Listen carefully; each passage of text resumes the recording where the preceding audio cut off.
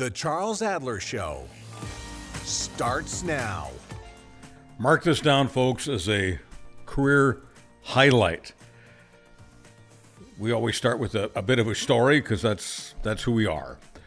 So here it is. For many, many years, various, I'll call them bosses, technically they're partners because I had a company and my various radio stations were clients of mine. So I just want to be as transparent about that as possible. So let's just call them my business partners.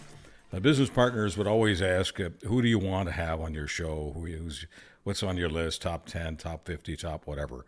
And always in the top 10 was a person that they would never allow me to have. And her name is Kathleen Petty. Why?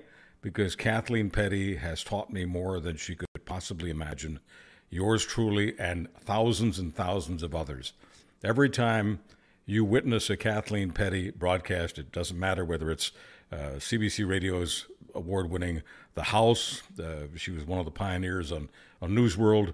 She does, in my opinion, I'm going to be as self-deprecating here as possible. Canadians like to be honest about themselves. I'd love to think that I do the best podcast in the country, but I don't. Kathleen Petty does. She hosts West of Center. Every time I'm listening to my friend, I'm learning something. Kathleen Petty, can't tell you how happy I am to have you on the show because I was never allowed to have you in the prehistoric part of my life. The last 50 years. In the next 50 years, this is going to be a treat, and I hope a regular treat. Kathleen Petty, welcome to the Charles Adler Show podcast. Well, hello, my friend. I mean, you're trying to make me blush. I feel like I wish I had a fan so I could cool off from that hot intro. But as always, you were so kind to me and generous, and I thank you very much for an intro that I wouldn't have dared write for myself, but I certainly appreciate it from you. So, Kathleen, many people who are listening to us, they are communications professionals. It's one of the things that both you and I are proud of. Communications professionals tend to want to pay attention to what you and I are doing. And I want to start out with something for them and for all those people who simply care deeply about listening to strong communications. There is a serious line of separation between a conversation, which is what I like to do, and an interview, which is what you are the best at.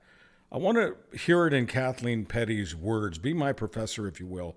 What's the difference between a conversation and an interview? Listening. I think listening always. Interviews are often very prescriptive.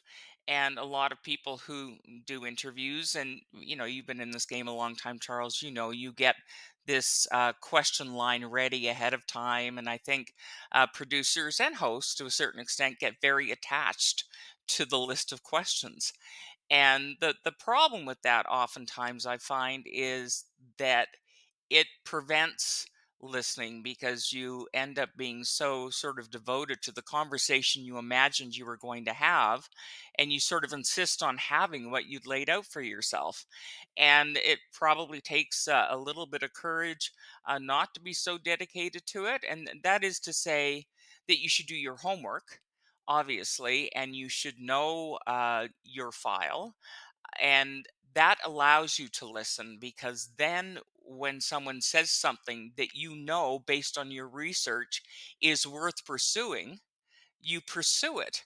And I do think the audience is very acutely aware when an interviewer is not having a conversation, because they're thinking of a question that they would ask and then it's not asked. And so right away that separates you then from an audience. And I think an audience is more interested in a conversation as well, rather than an interview. But I would say that some of the constraints of uh, the programming that gets done sort of does get in the way of that. Radio, and you know this, radio, generally speaking, has far more room for conversations than often TV does, because TV interviews are generally pretty short, right? They're 4 or 5 minutes long, whereas radio interviews tend to have much more of an arc to them. And so it allows you so much more room to have what I would call is a conversation. And I want all of my interviews, I keep using air quotes here, but interviews to sound like a conversation because I think that's what people want to listen to. And I think conversations allow the audience in. They don't feel that they're sort of separate from what is being talked about and discussed. I think they feel more involved because when you're having a conversation, as I say, you're more naturally following up on things and thinking of things and pursuing things that the audience that is consuming it is also thinking about. And it just allows you to connect better. Sometimes, and I'm just going to exaggerate here because that's what I do just to make a point. Sometimes when you're listening to an interview, radio or television, but especially television, the interviewee says something totally unexpected, like, you know what? I think democracy is dead. And the person who's reading questions, the bingo caller, if you will, says something like, what color was the bus? And, and I'm just, and I feel badly for the person who just said, what color is the bus? Because I know the person's not stupid. I know the person is trained, except the person is scared, manureless, just really scared not to read the question that the producer has assigned to the person. So I'm just wondering, when Kathleen Petty has been in those positions, because you've done lots of radio, done lots of TV, you've had lots of producers. Have you had to fight with producers to say, no, I can't talk about the bus right now because they just said something that I had to respond to? Have you had battles off the air, as it were, with producers? Yeah, I've had battles before and after with producers. I mean, I'd like to think that ultimately it ends up being a collaborative process. At least I certainly hope it is. I've been fortunate in that most of the shows I've done, I've been the one putting the question line together anyway. With some consultation, obviously, with the producers, that hasn't always been the case, but I think I've been pretty good at trusting myself and trusting my instincts. And I've, often said that although you can make news by getting, unmarked envelopes slipped under a door, and that's obviously not exactly how it works. But I do think you can make news by asking the right question. Sometimes that's all it is just asking the right question and trusting your instincts. And sure, I've had battles with producers over the years, but I've still trusted my instincts. And you have to also concede that sometimes I haven't been right.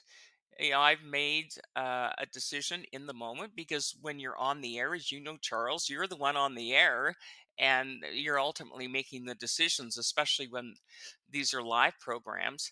And I would not, it would not be honest for me to say that I've always been correct and that I've always made the right call. But I think, on the whole, I've largely, I think, made the right call in terms of what uh, the flow of the conversation should be or the direction that it should be.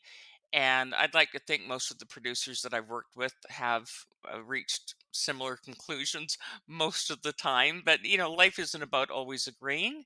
And I think sometimes you just have to be willing to disagree respectfully, maybe passionately, and be okay with that, and hope that the relationship survives it and you carry on. And I'm still at it, so presumably it's largely worked. For politicians who don't like to do a lot of homework, how enthusiastic are they about being interviewed by Kathleen Petty? Well, I did find when I was on the House, there were politicians that I will not name, but who stopped wanting to talk to me, that would not talk to me. And that was largely the result. In my view, they would come on and not really be willing to engage on their file. Very dedicated. When we talk about interviewers having a question line, Well, then let's talk about politicians having talking points. And they don't much appreciate being sort of uh, knocked off their talking points. And I had established on the House um, essentially a rule that I would stop interviews if they started engaging in talking points. In other words, if I asked a question, I expected an answer, not a particular answer, but an answer to the question that was asked. And when that didn't happen, I was known to, on occasion, stop taping because for the House it was taped. So I was in a position to be able to do that. And in fact, if you Google back a number of years ago, Hugh Siegel, a name that a lot of people remember, I think, very well, Senator Hugh Siegel, wrote a column that I believe was published in the Globe and Mail about the House rules that were established.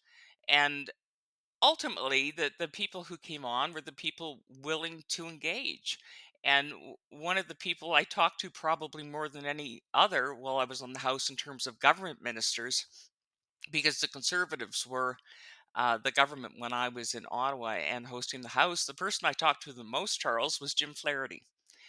And he was always willing to come on, and he enjoyed having an exchange of ideas and a real conversation about policy.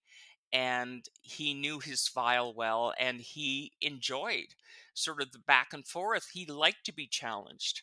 He also liked to challenge, right? So it went both ways, but it made for a much more satisfying interview and a much more satisfying conversation.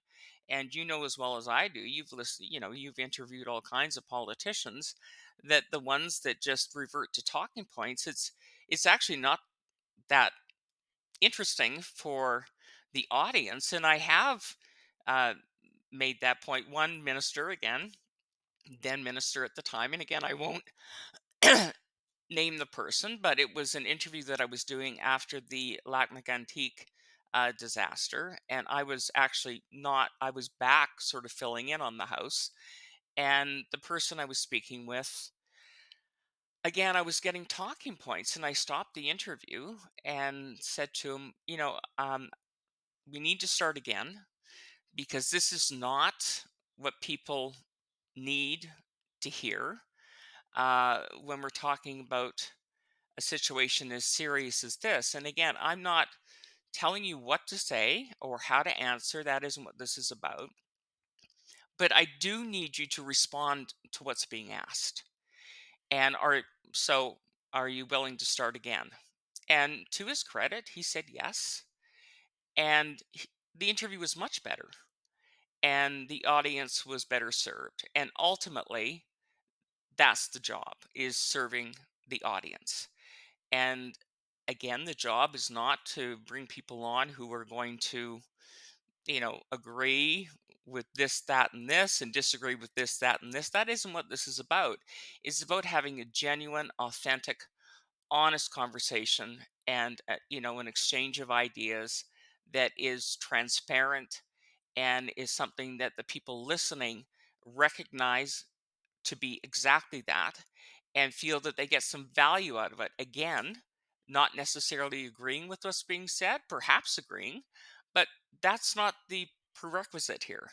The prerequisite is honesty and candor. So, did you have to wait until you were a big brand in Canada before you could actually tell a politician that their number one responsibility was serving the public and that talking points were not service, talking points were just politics? Did you have to have a lot of experience before you could look a politician in the eye and say, "We're starting over, fella"? Yeah, I think so. I mean, I've been at it a while when we got to this point, and before that, I was working at what we then called News World, and most of the interviews on News World, frankly, because it was breaking news a lot of the time, were very quick. You were just sort of in and out. Whereas working in radio, the interviews are longer, as you know. And when you're obviously taping interviews, you have an opportunity to have those conversations before you start. You can actually talk to the person before you start. So, and it probably took me a while. I mean, when I first went to Ottawa, and you and I have discussed this because you and I chat every once in a while. I mean, when I first went to Ottawa, it was a bit intimidating, honestly, because I was from Calgary, first of all, and I was from television, and I was going to the nation's capital to work in radio and doing both the morning show in Ottawa and the house. And so I think there was a perception in Ottawa that of, who the hell is she, essentially? Who are you to show up in Ottawa and start doing interviews about national politics? I think there was a bit of that going on. And so, and I wouldn't be honest if I didn't say that it made it a bit stressful, especially in the first year. I found that it was a lot to overcome and eventually become comfortable and sort of get back to trusting myself that I had something to contribute. I didn't need to be from Ottawa to understand national politics, but certainly I was paying attention, and I'm a voracious reader, and I consume a lot of interviews, conversations as well. I all the time, so you know, intellectually, I felt that I had something to contribute, but you can't help but be affected by that and find that that sometimes sort of constrains you and tests your courage and your convictions. And it did test me, but not for long, because that's not really how I roll. I think most people who know me and have met me would describe me as having a strong personality, and I come by that honestly. My parents were that as well, and I was raised in a household where I was never given the impression that there was anything that I couldn't do. It never even crossed my mind. So once I got comfortable, and I will say too, it helped doing Ottawa Morning, because I also hosted the morning show in Ottawa, and it was the show everyone listened to in Ottawa. It was the number one show by a country mile. And of course, the politicians are in Ottawa. So I think I gained a lot of credibility also doing the morning show every day. And that was 3 hours every morning in addition to Ottawa Morning. So it was a bit of a crash course in Ottawa and in politics, because you find with the morning show there, they don't cover provincial politics all that much, interestingly, on that morning show. They cover federal politics and municipal. So that actually gave me an advantage, that I was interviewing all week long as well as doing the house. Kathleen, why is it that people retain much more information when they're listening to the information in audio than when they're watching it and they're listening, but they're watching video? Why is it that we come away more informed listening than watching? Yeah. Interesting, right? Because television is so visual. And I think it's true even for people like you and I, if we're doing interviews, we get distracted. I know I did. I would be paying attention, Charles, to so many things when I was doing television, right? Where the camera was, who was in the studio, if they were rolling the teleprompter or the teleprompter was no longer rolling, or what the director wanted me to do next, or whether I was hitting my mic, or when the next live interview was coming up, or there was a news conference where I had to stop the interview and go to it. And I'm talking about news world primarily, so all of that is distracting, and I think it's distracting for the audience as well. Radio, as you know, is, and people have said this many times, but they say it because it's true, there's an intimacy about radio, about the voice, about the um, even sort of the pace of the conversation. It doesn't feel as rushed. There's something just more sort of laconic about it. Some, not always, but laconic about it, and uh, it tends to be more introspective, I think, as people are listening. I mean, one of the big lessons that I learned, especially going from television to radio, was how I interviewed had to change. Because in television, if you were bringing someone on and there were certain points that you wanted to make or certain things you wanted to get at, you had to do it fast. You had to make it happen in sort of 3 minutes, 4 minutes, 5 minutes. And so, as a result, you would come across as kind of aggressive. And what I found on radio, and I used that style initially when I was in radio, and people found it offensive. They really recoiled from that. And when you listen to it, you listen back to it and you go, "Okay, I can see it." You have to. I mean, the way I used to put it was, especially if it's an accountability interview, you can't just sort of wrap the noose and yank. You have to. Do you know what? You have to sort of.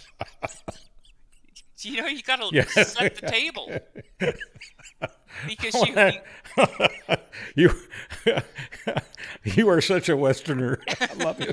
I love you. Yeah, I'm from the East originally, but the West is my adopted home region, and there are things that we say in the West, and you just touched on some of the bias that exists in places like Ottawa and Toronto against people who are from Western Canada, more specifically from Calgary, more specifically from Alberta. But that doesn't mean you can't be a plain talker, is the other thing I would say. Like, you can be. You can be. Even in radio, you can be a plain talker. But I guess what I'm saying is you have to give people a chance first, Sure, right? Yeah. but I'm just talking about your elocution, your way of discussing it. It's not the way they speak in Toronto. It's not the way they speak in Ottawa or Montreal. It just isn't. And so when I learned most of my communications in the West. I mean, that was my training ground, my school. And so when I come back east to the Torontos and the Montreals where I grew up, I'm often told that I picked up some Western habits. And really what they're talking about is they feel in general that what we think of as down to earth, what we think of as just casual and conversational, they think sometimes is not as quote sophisticated, not as urbane. And of course, those of us who, as I say, have been schooled in the West, we don't care about urbane and sophisticated. All we care about is the public and connecting as much as possible with the public. We're not trying to be part of this so-called chattering class. So when you throw something like that out at me, it just reminds me of what it is that I grew up with, listening to Kathleen Petty, and what I really enjoyed and what I really enjoyed about Western Canada. Let's focus on Alberta, which is home province for you. Why is it that you think, and there may be people who disagree, but you and I are on the same page on so many things. Why is it that when it comes to politics, Alberta is by far, in my opinion, and I know yours, nothing comes close? Why is Alberta politically the most interesting province in the land? Hmm. It wasn't always. Let me just say that. I mean, it used to be pretty predictable, let's be honest. And that has now changed, as you point out. And obviously, the big change was 2015, when the NDP won government. And there was, but it was 44 years, right, of the progressive conservatives. And that created a big change. Um, but part of it is, I think Alberta, I think there's a search for identity going on in Alberta right now. And I think we always thought we knew who we were. And to an extent, I suppose we still do. But uh, things get polarized when people's identity and what they sort of see as their birthright is challenged. And you can see some of that going on right now, especially because I think one of the most interesting um, discussions, debates is obviously going to be about climate, Charles, and the oil and gas industry. And that is what is going to make politics interesting, not just in Alberta, but in this country. And I think it's going to dominate over the next year.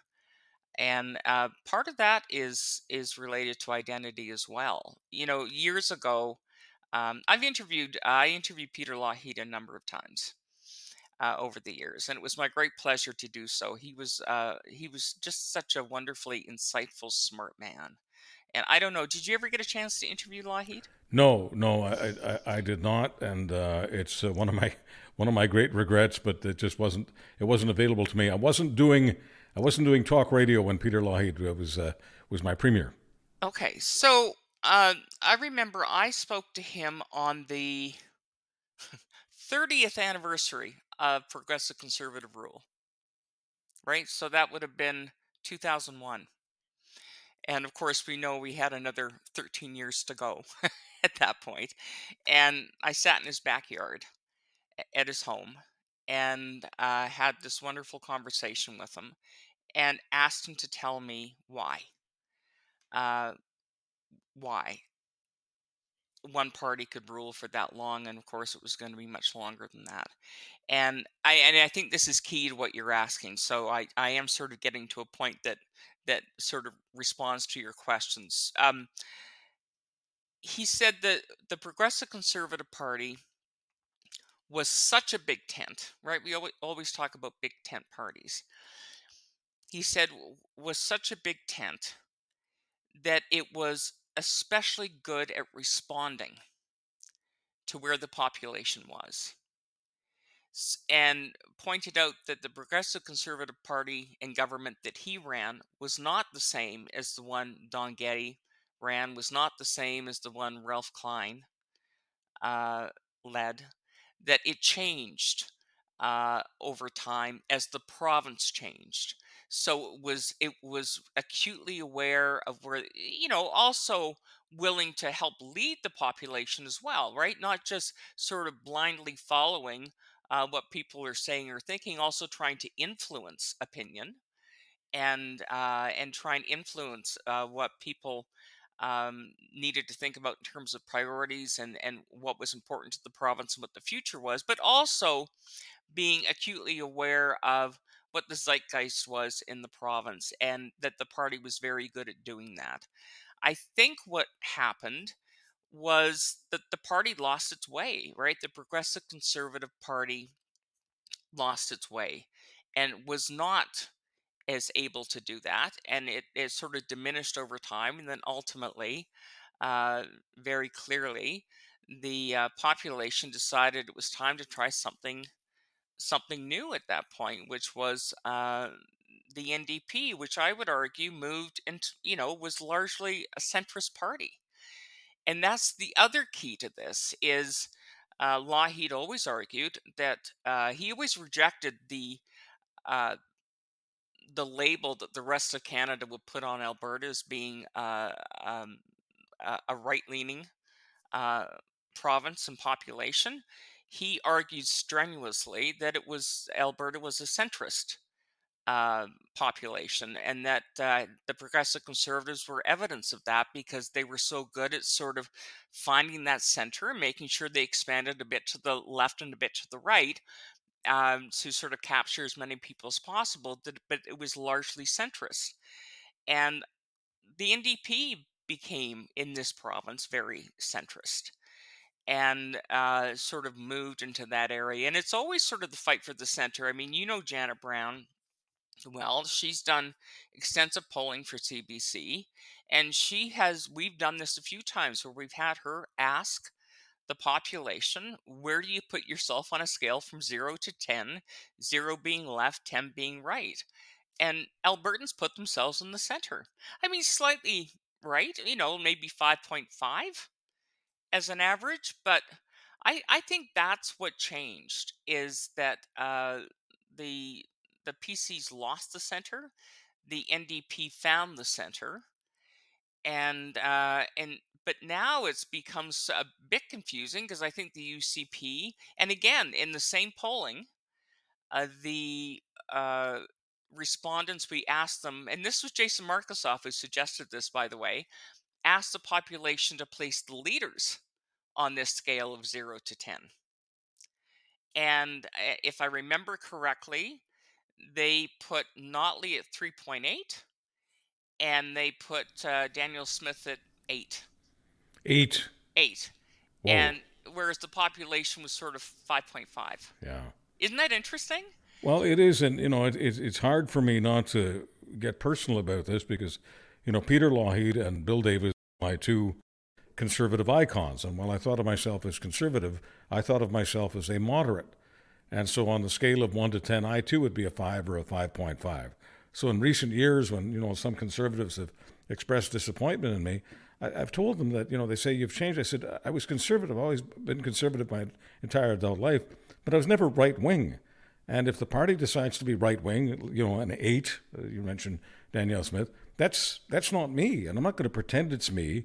I'm not going to pander to you and pretend that I become an 8, because I've got to stay in my own zone, not because it's a comfort zone. It's my zone.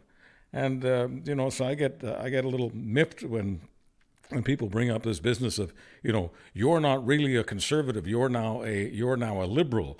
Well, I guess I'm in the center like most Canadians, and if the Liberals are closer to the center, I guess you'll think I'm a liberal, and if the Conservatives ever got closer to the center, I guess you'd have a different opinion.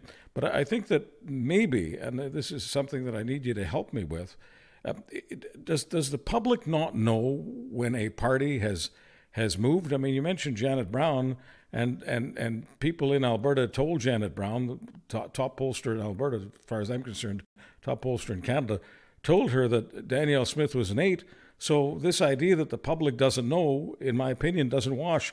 If they're identifying Danielle Smith as an 8, that means the public is aware that that particular party has gone farther to the right than they'd feel comfortable with. And the only reason that party is still in power is because they do feel that the NDP is too close to 3. Yeah. Well, and remember, during that campaign, they were both largely, their platforms were largely what they were running on, because there was never like an official platform from the UCP. But what they were running on were all largely centrist policies, right? And so, um, I trust the electorate.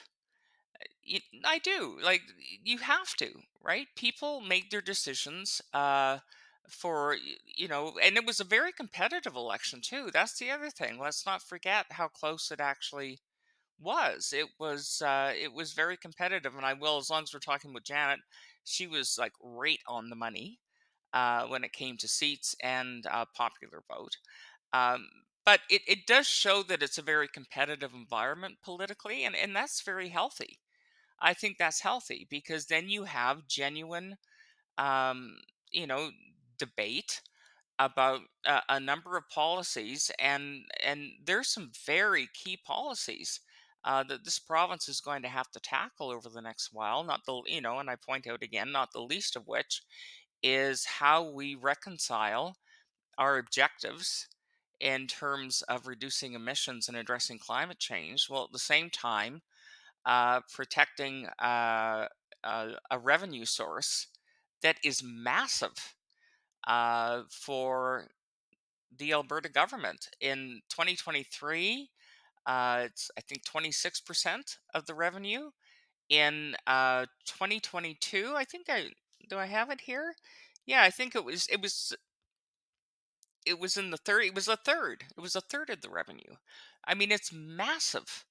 And so, the stakes are very high, and I think the population is going to be very engaged on this file. And just this week, right, Stephen Guilbeault is in the province, and he's going to be talking to the environment minister, and there are all kinds of concerns and angst about the battle that may well be brewing here.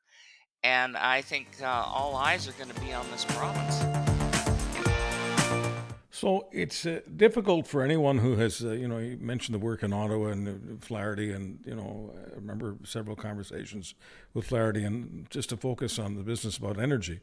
When Jim Flaherty was finance minister for Stephen Harper, and he told me that there is no point in anyone being paranoid, his word, paranoid, about Ottawa cutting Alberta's throat when it comes to energy. So here's Jim Flaherty saying, as a conservative, that while one of the favorite conservative talking points is to say that, if the federal Liberals are in power, Alberta will be somewhat out of luck because the Liberals will cut off the energy industry.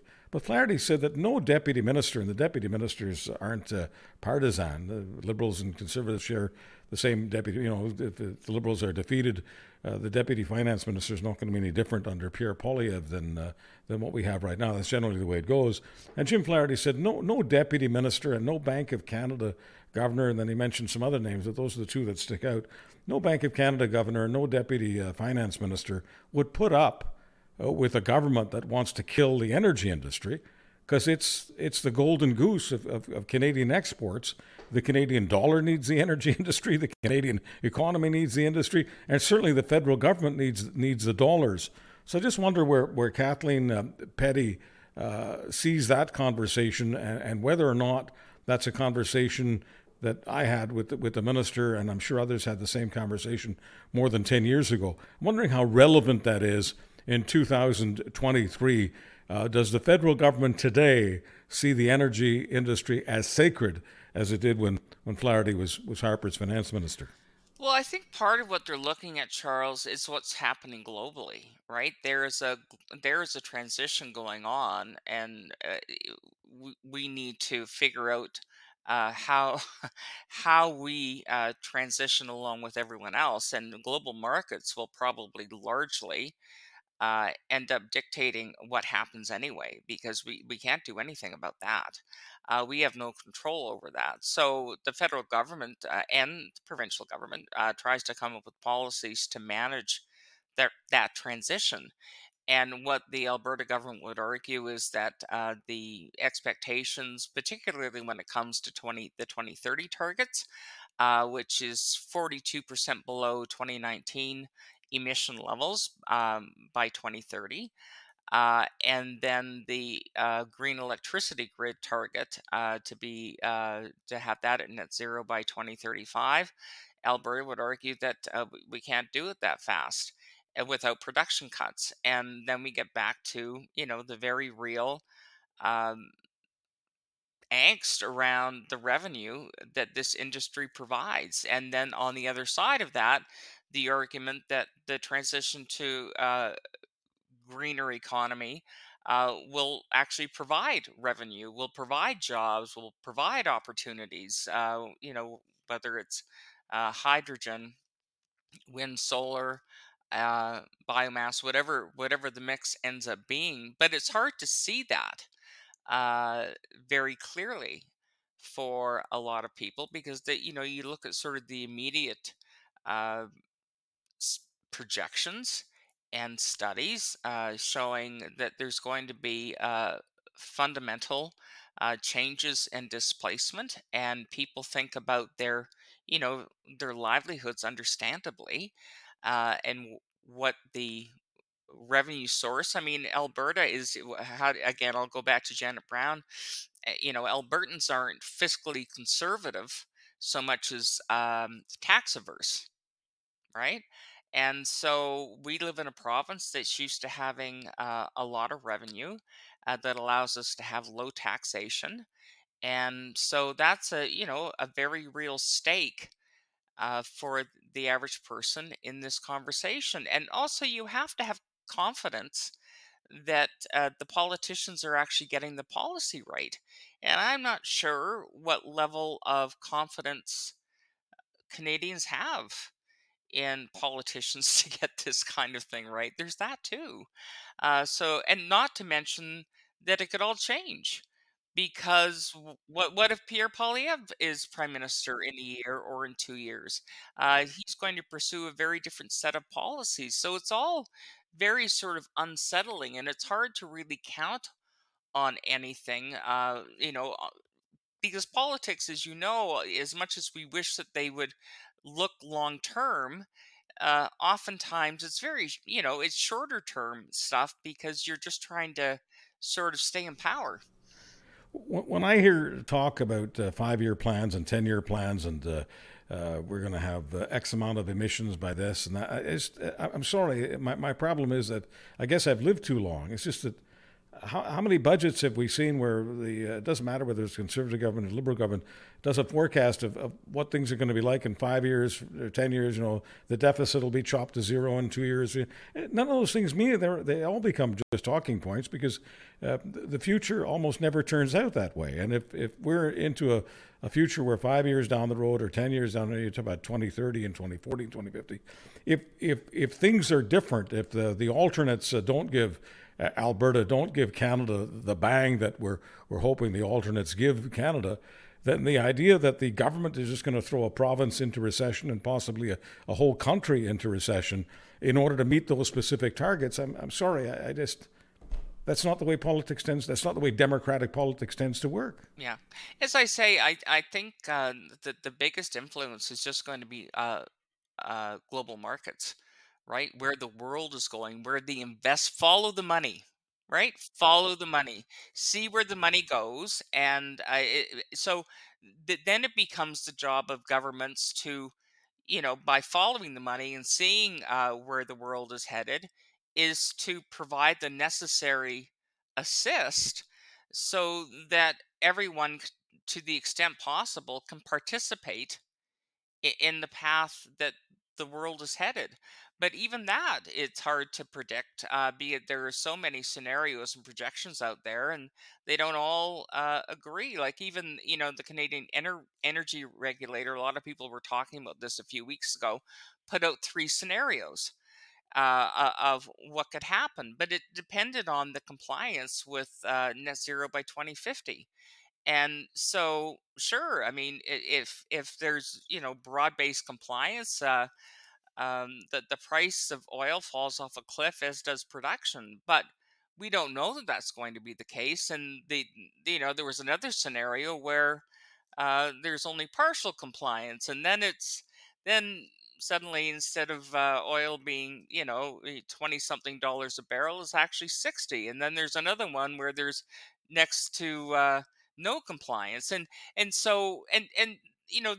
CER was very particular about saying these are not predictions, these are scenarios. We're not predicting anything, and which is probably wise, because that's a game very few people succeed at.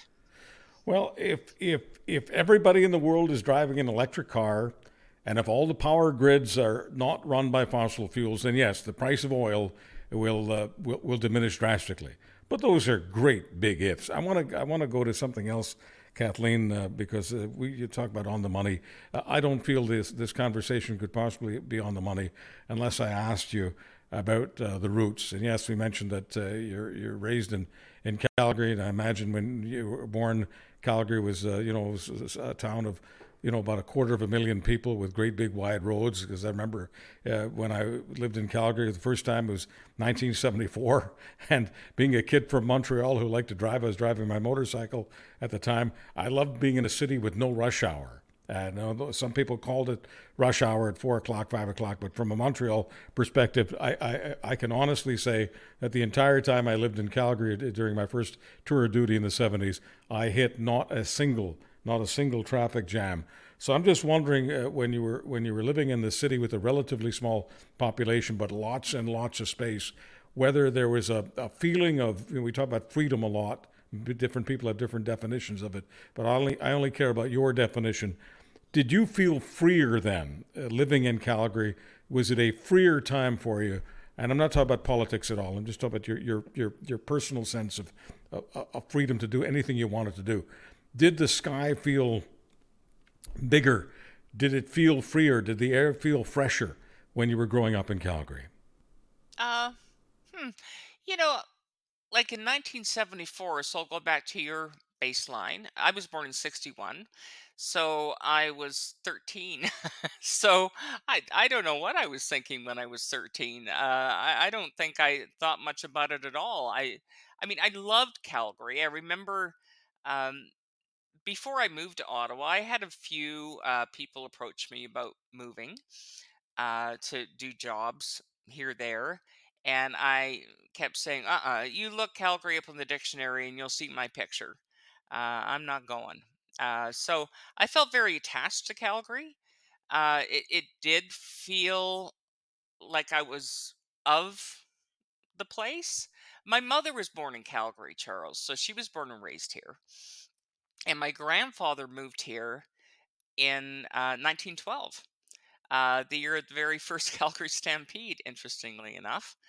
And so I've always felt very attached. Because Calgary's a pretty young city, so by Calgary standards, right, that's sort of a long time to have an affiliation with the city. One of the things I always loved about it was, if you live fairly centrally, when I would go to the grocery store, because I lived fairly centrally in the Southwest, I could see the Rockies. And in fact, I was on holidays the last couple of weeks, so one of my favorite things to do is drive out to Turner Valley, to the Chuck Wagon restaurant, and driving out there along the 22, you see the foothills, ranching country, and then the Rockies behind it. And I know you're not a meat eater, so I don't know if you'll appreciate this reference. But what I tell people about the Chuck Wagon is, if you go there for a burger, it was mooing 5 minutes before you got there. And so Calgary still has that about it. It's one thing, 'cause I've spent time in Toronto and Vancouver. It takes a long time to get out of the city. Uh, it's still easy to get out of the city and into some pretty pristine areas. And so that quality of Calgary, I've always really appreciated and have loved, and I still do. And it's that still exists here. You can really sort of get lost by not traveling very far, get lost and sort of and just embrace, um, you know, all the stereotypes, I suppose, to a certain extent. I mean, it figures I tell you about a restaurant called the Chuck Wagon, but honestly, the food is awesome. So if you ever come here, that's where I take people for lunch if they're visiting from out of town. But that's sort of a glorious thing about Calgary. And yes, I felt anything was possible in 1974, but I sort of feel that way now too. Like, my mind has not changed about that. I still see this as a place of enormous opportunity, and I do sort of buy into um, the the I guess what is in the bones of people here, that it is about possibilities. And remember, so many people are from somewhere else. And I do think we attract people who think that way. They come here because they want to be able to dream, aspire, and do big and interesting things and have a great quality of life. And I do think this city and this province still provides that. And so, I'm an optimist in terms of the future, but I do think it's going to be a relatively rocky road for the next few years.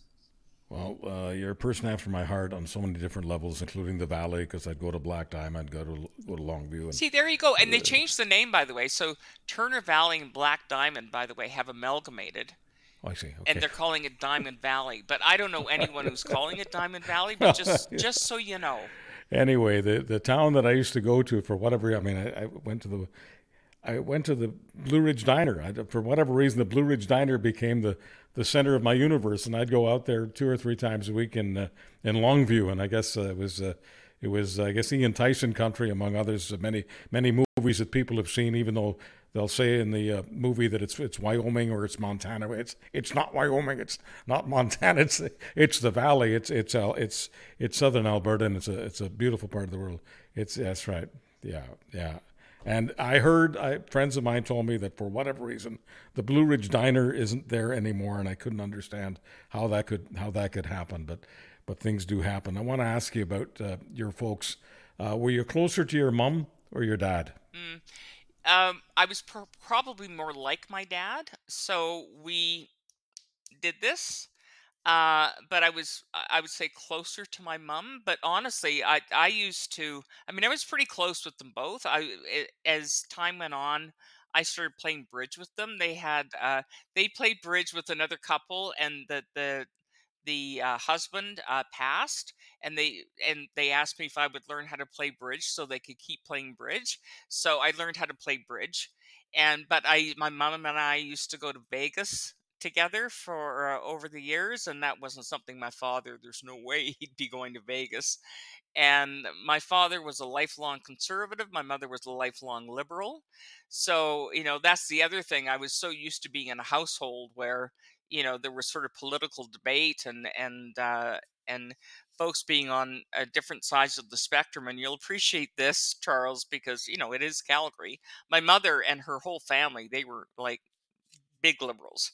And one of my first memories of Pierre Trudeau was going to my mother's home where she grew up, and she had two sisters who never married, and they were still in the home. They lived 3 blocks away from where we did. We go there all the time. And I remember walking in one time, and there was a life-size poster of Pierre Trudeau on their living room wall. I kid you not.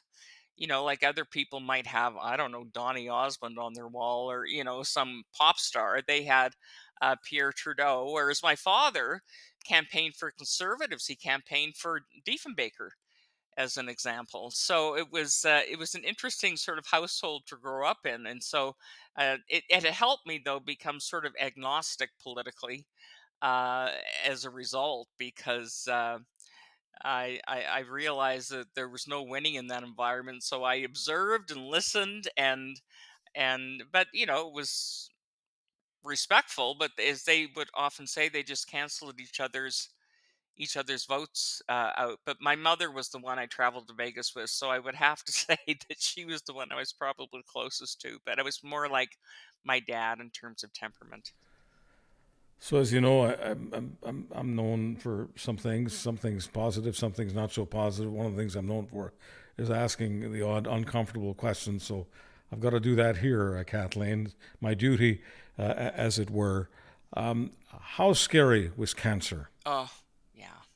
It's not really uncomfortable, but for those who don't know, I'll just give you a quick sort.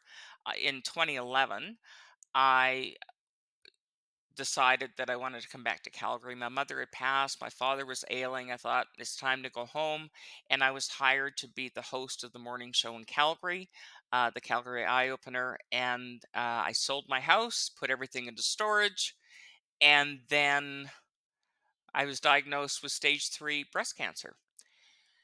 And I'd never had so much as my tonsils out, Charles. So this was quite a journey. And then subsequent to getting diagnosed with breast cancer, I was then diagnosed with ovarian cancer. So the decision was that the ovarian cancer had to be dealt with more quickly than the breast cancer. And I had a hysterectomy, and then it turned out I didn't have ovarian cancer. I had fibroids, but I didn't have ovarian cancer. But I tried. I'm sort of a half glass full person. So I decided, well, you know what? Breast cancer is fed by the estrogen. My breast cancer was. They took my ovaries out. So my estrogen factory was shut down. So that's a good thing. Then I fought the breast cancer. Then I had a double mastectomy. And then I had 5 months of chemo first. Then, so the hysterectomy, 5 months of chemo, a double mastectomy, the 25 rounds of radiation. So it was quite a journey. And then you have sort of all the follow-up care afterward. And so here I am. And I was diagnosed in 2011. It's been 12 years. And what I say to people is, because people go, so, you're cured. Like, once I think it's sort of 5 years, and then you stop going to see an oncologist on a regular basis, and you sort of get on with life. And I don't say this uh, to turn this into a downer, but what I say to people is, hmm, having cancer is a bit like having a stalker. So the treatment is like a restraining order, right? But you never really know if it's going to be waiting for you around the next corner. So you learn to live with that. And I have learned to live with that. And I certainly don't like walk with a cloud over my head all the time. But here's what I'll tell you about having cancer. A few things I want to say. One is I was so well supported by friends and family, and I was well supported by the CBC. They could not have been kinder to me, and not everyone has that. Let me just say that. And plus, I had good insurance because there were some parts of my treatment that was not covered by the provincial health plan, and so insurance was key. And there are so many people, Charles, who don't have any of that when they're dealing with cancer. So I consider myself very fortunate to have had all of that, and a few things. It I'm a much more empathetic person as a result of having gone through that, and that's good. That's good for me. I'm glad I'm more empathetic, and so I do see some upsides. Honestly, after having gone through this, I appreciate other people's pain in a much deeper way, all different kinds of pain, uh, in a way that I know I didn't before. And so it sort of makes you more human. And then the other part is with cancer, you really learn who you are. Like you find out if you are the person you actually think you are. We all have this idea of who we think we are, but cancer lays that bare. You really learn who you are. And so the other upside of this was not just the learning of it, but also the realization that I was actually pretty much the person I thought I was, which was incredibly gratifying. So I don't want to sound like some Pollyanna, but trying to sort of gloss it over. But everyone, virtually everyone, is visited by tragedy, or in some cases, multiple tragedies over their life. Um, but when I look back on this, as much as I would have been happy to have taken a pass on it, uh, I learned so much from it. And I think I'm a better human being because of it. And therefore, I think I'm um, a better participant in life and participant in other people's lives that I touch. So, without getting into names, I can just say that Kathleen Petty is known for many things among people who really know her. And one thing she's known for is being a tremendous listener, tremendously empathetic, a tremendous friend. This question may be a little less comfortable than the first one about cancer. Was Kathleen Petty as good a friend before Kathleen got cancer? It's funny you should ask that.